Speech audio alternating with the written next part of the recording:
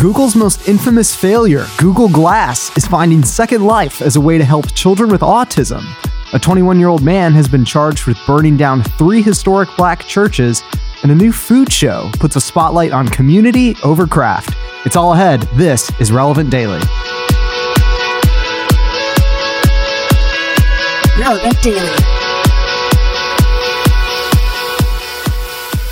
Hey everyone, I'm Tyler Daswick. Welcome to Relevant Daily, where we bring you what's happening at the intersection of faith and culture. All those stories are coming up, but first, we want to tell you today's episode is brought to you by our partners at World Vision and their upcoming Global 6K for Water.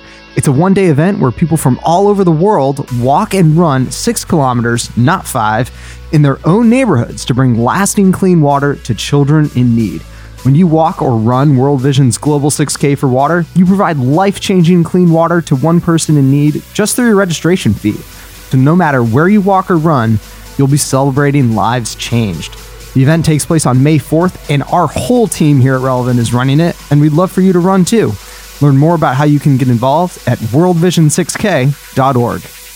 All right, to tell us about those stories, it's Relevant's senior editor, Tyler Huckabee. Hey, Daz.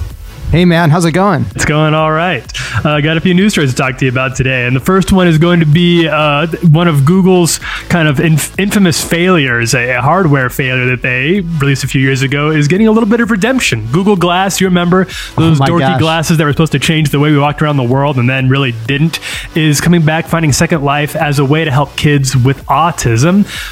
It's using a software called Superpower Glass that translates facial expressions into emojis. So kids who are on the spectrum can interpret them a little more easily, and it's having a lot of success. A Stanford study said kids who used the Superpower Glass, in addition to regular things like therapy, had more success socializing at school. So it's cool to see tech that maybe wasn't quite ready for the big time, actually finding some use, probably a lot more practical use and even benevolent use than was predicted when it first came out a few years ago.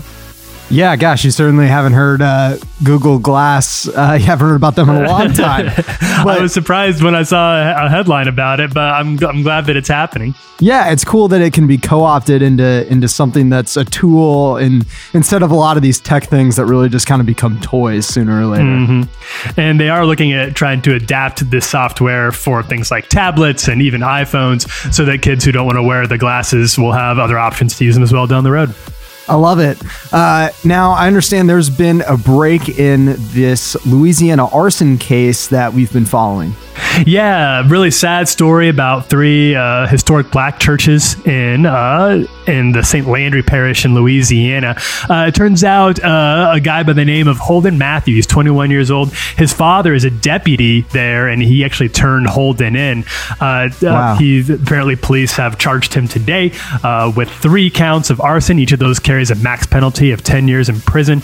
On Facebook, Holden Matthew was very active in pagan scenes with a very anti-Christian bent. He appeared to be interested in a far-right figure from Norway named Varg Vikernes, who himself went to jail for a few things, including torching churches in Norway for crimes they'd committed against the Vikings a few years ago. So still a very sad, strange case. Obviously, a lot of people in Louisiana are still hurting and without a church that had been there for a long time, 100 years in some cases. But glad to see that there appears to be a good break in the case. Wow, man, when these sort of young suspects are put under the microscope, we're in this kind of age of like online social media forensics of dissecting motive. It's a dark side of these stories, man. Yeah, and it becomes sort of some of the Facebook posts that were highlighted were things of this young man saying things like he doesn't follow man's law, only Odin's law, which is why he felt like he could walk around with a gun and a knife, even though he wasn't registered with them. And it's in that space where it's kind of hard to tell if he's trolling, is he serious, is he not serious, is this a joke? And it would be something that'd be pretty easy to write off as just a troll activity until people start actually setting fires to churches. And then it's actually serious. And that line is getting harder and harder to read in this current age of social media. Gosh, no kidding. Well, we'll certainly be following the details of that as it goes on.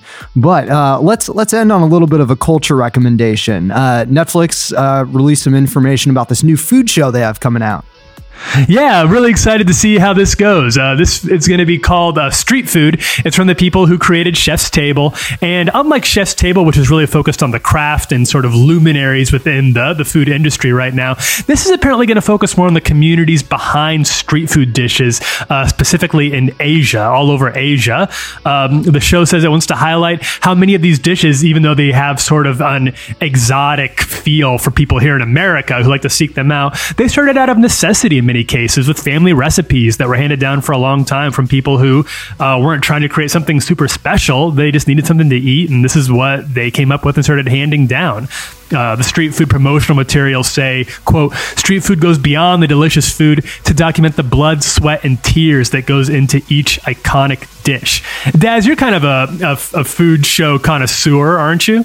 Oh yeah, man, I love it. And Chef's Table is actually one of my favorite shows. The creator, David Gelb, he really looks at the personalities and personas behind all of these famous restaurants and dishes, but some of the criticism against Chef's Table is that it really kind of sees the chefs as gods, and that makes it feel kind of inaccessible. These are some of the nicest, but also like most expensive, most exclusive restaurants in the world.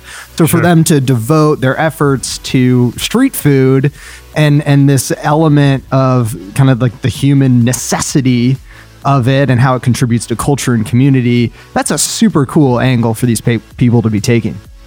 Oh, yeah. And I think it's a really interesting idea also to sort of strip away some of I think Americans can occasionally be guilty, especially with Asian street food, of turning it into sort of a novelty, of sort of glamorizing it in a way that may not be fair to the actual stories behind it. And I hope that this can strip away some of the weirdly, maybe slightly xenophobic, exotic allure of it and tell us the real stories and remind us about the actual people who were involved in the creation of these dishes, which makes it all the more powerful and meaningful when you get to try them.